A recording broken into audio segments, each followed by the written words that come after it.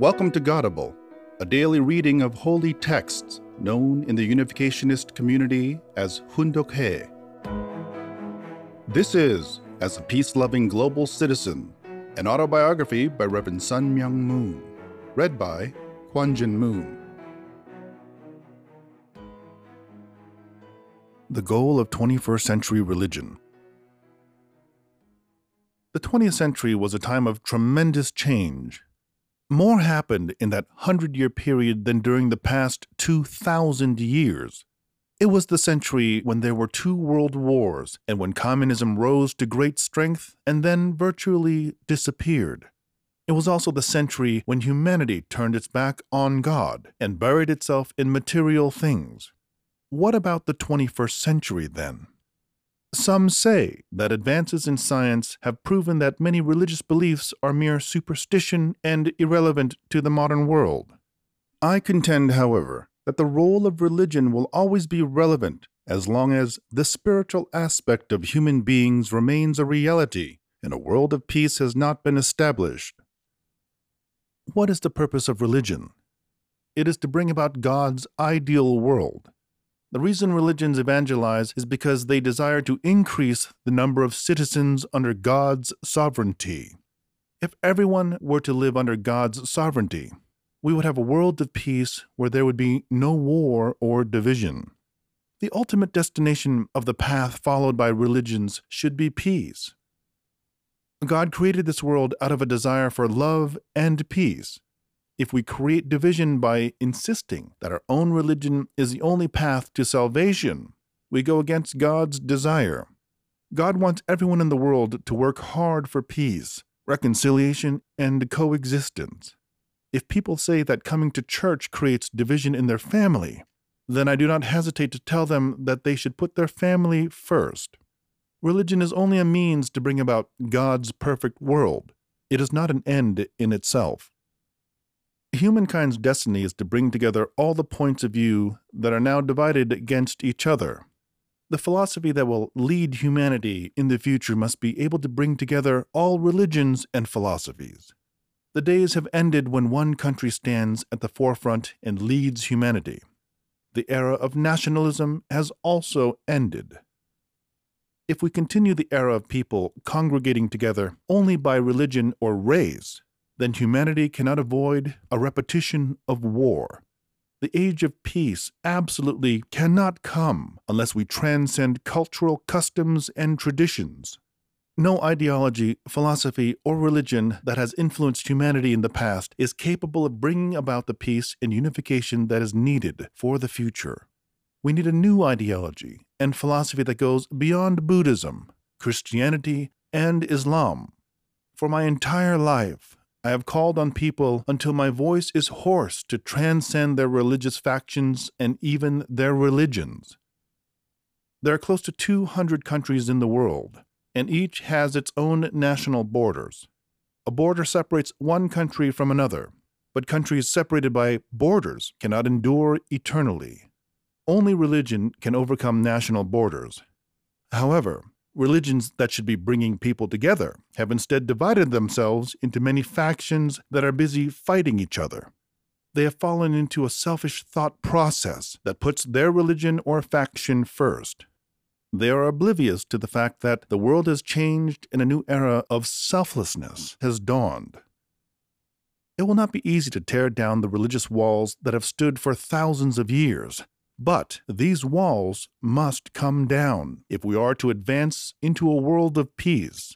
Religions and their factions must stop their meaningless fighting, find a middle ground for their differing opinions, and develop concrete ways to advance the world of peace. For humanity to be happy in the future, material affluence alone will not be sufficient. It is urgent that the struggles of modern ideologies, cultures, and races be overcome through interreligious understanding and spiritual harmony. All my life, I have made the following appeals to the wide variety of religious people I have met around the world. First, respect the traditions of other religions and do everything you can to prevent conflict and discord among religions.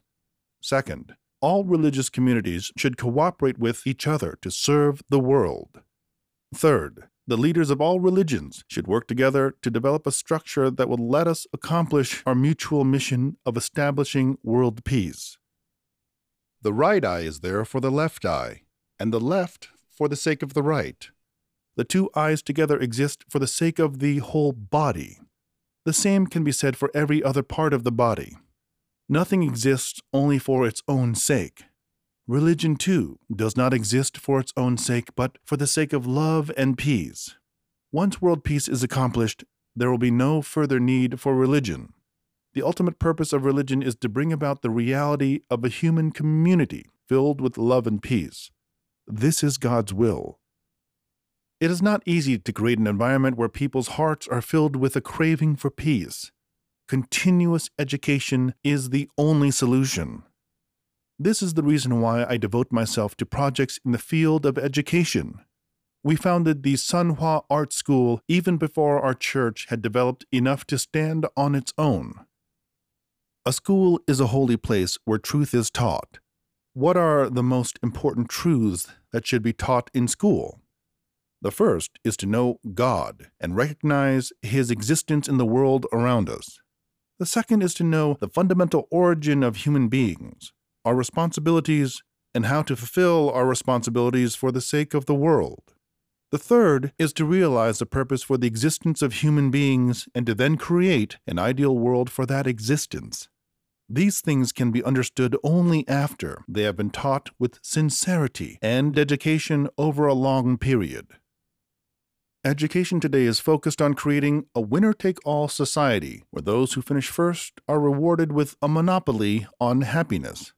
This is not the right way to educate children. Education must be a means for creating a world where all humanity can live well together. The philosophies and methods of education that have dominated us until now must be changed to ones that let us advance towards humanity's common goals. If the United States were to educate only for the sake of the United States, and Britain only for the sake of Britain, then humanity's future would be dark. Educators must not teach how to live selfishly, but instead impart the wisdom needed to resolve the myriad social problems we face today. The role of religious scholars is even more important. Religious scholars do not need to be teaching complex theories and the superiority of their own religions.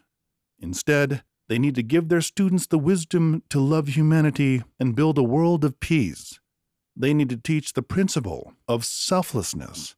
We cannot expect a future of happiness for humanity if scholars do not take the lead in teaching our descendants the principles of peace. Humanity is one brotherhood and sisterhood, and the world is one family. The most important wisdom needed by humankind comes from knowing God's heart and His ideal.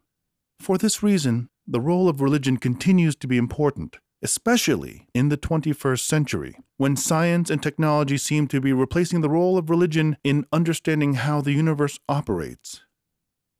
Religions around the world must understand the destination of the human journey and immediately cease all major and minor struggles. They should not be fighting for the purpose of protecting their own honor. Religions must pool their wisdom and combine their energies and work diligently to build the ideal world. They must forget the past struggles filled with hatred and work out peaceful solutions. No matter how much we have done for world peace, there is always more to be done. Religious people, whose mission is to lead humanity into the ideal world, must not forget for a moment that truly their only mission is to be apostles of peace.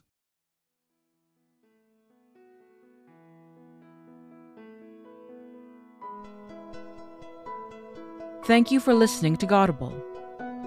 Godable is made possible by support from listeners like you. To donate, visit godable.org. Thank you.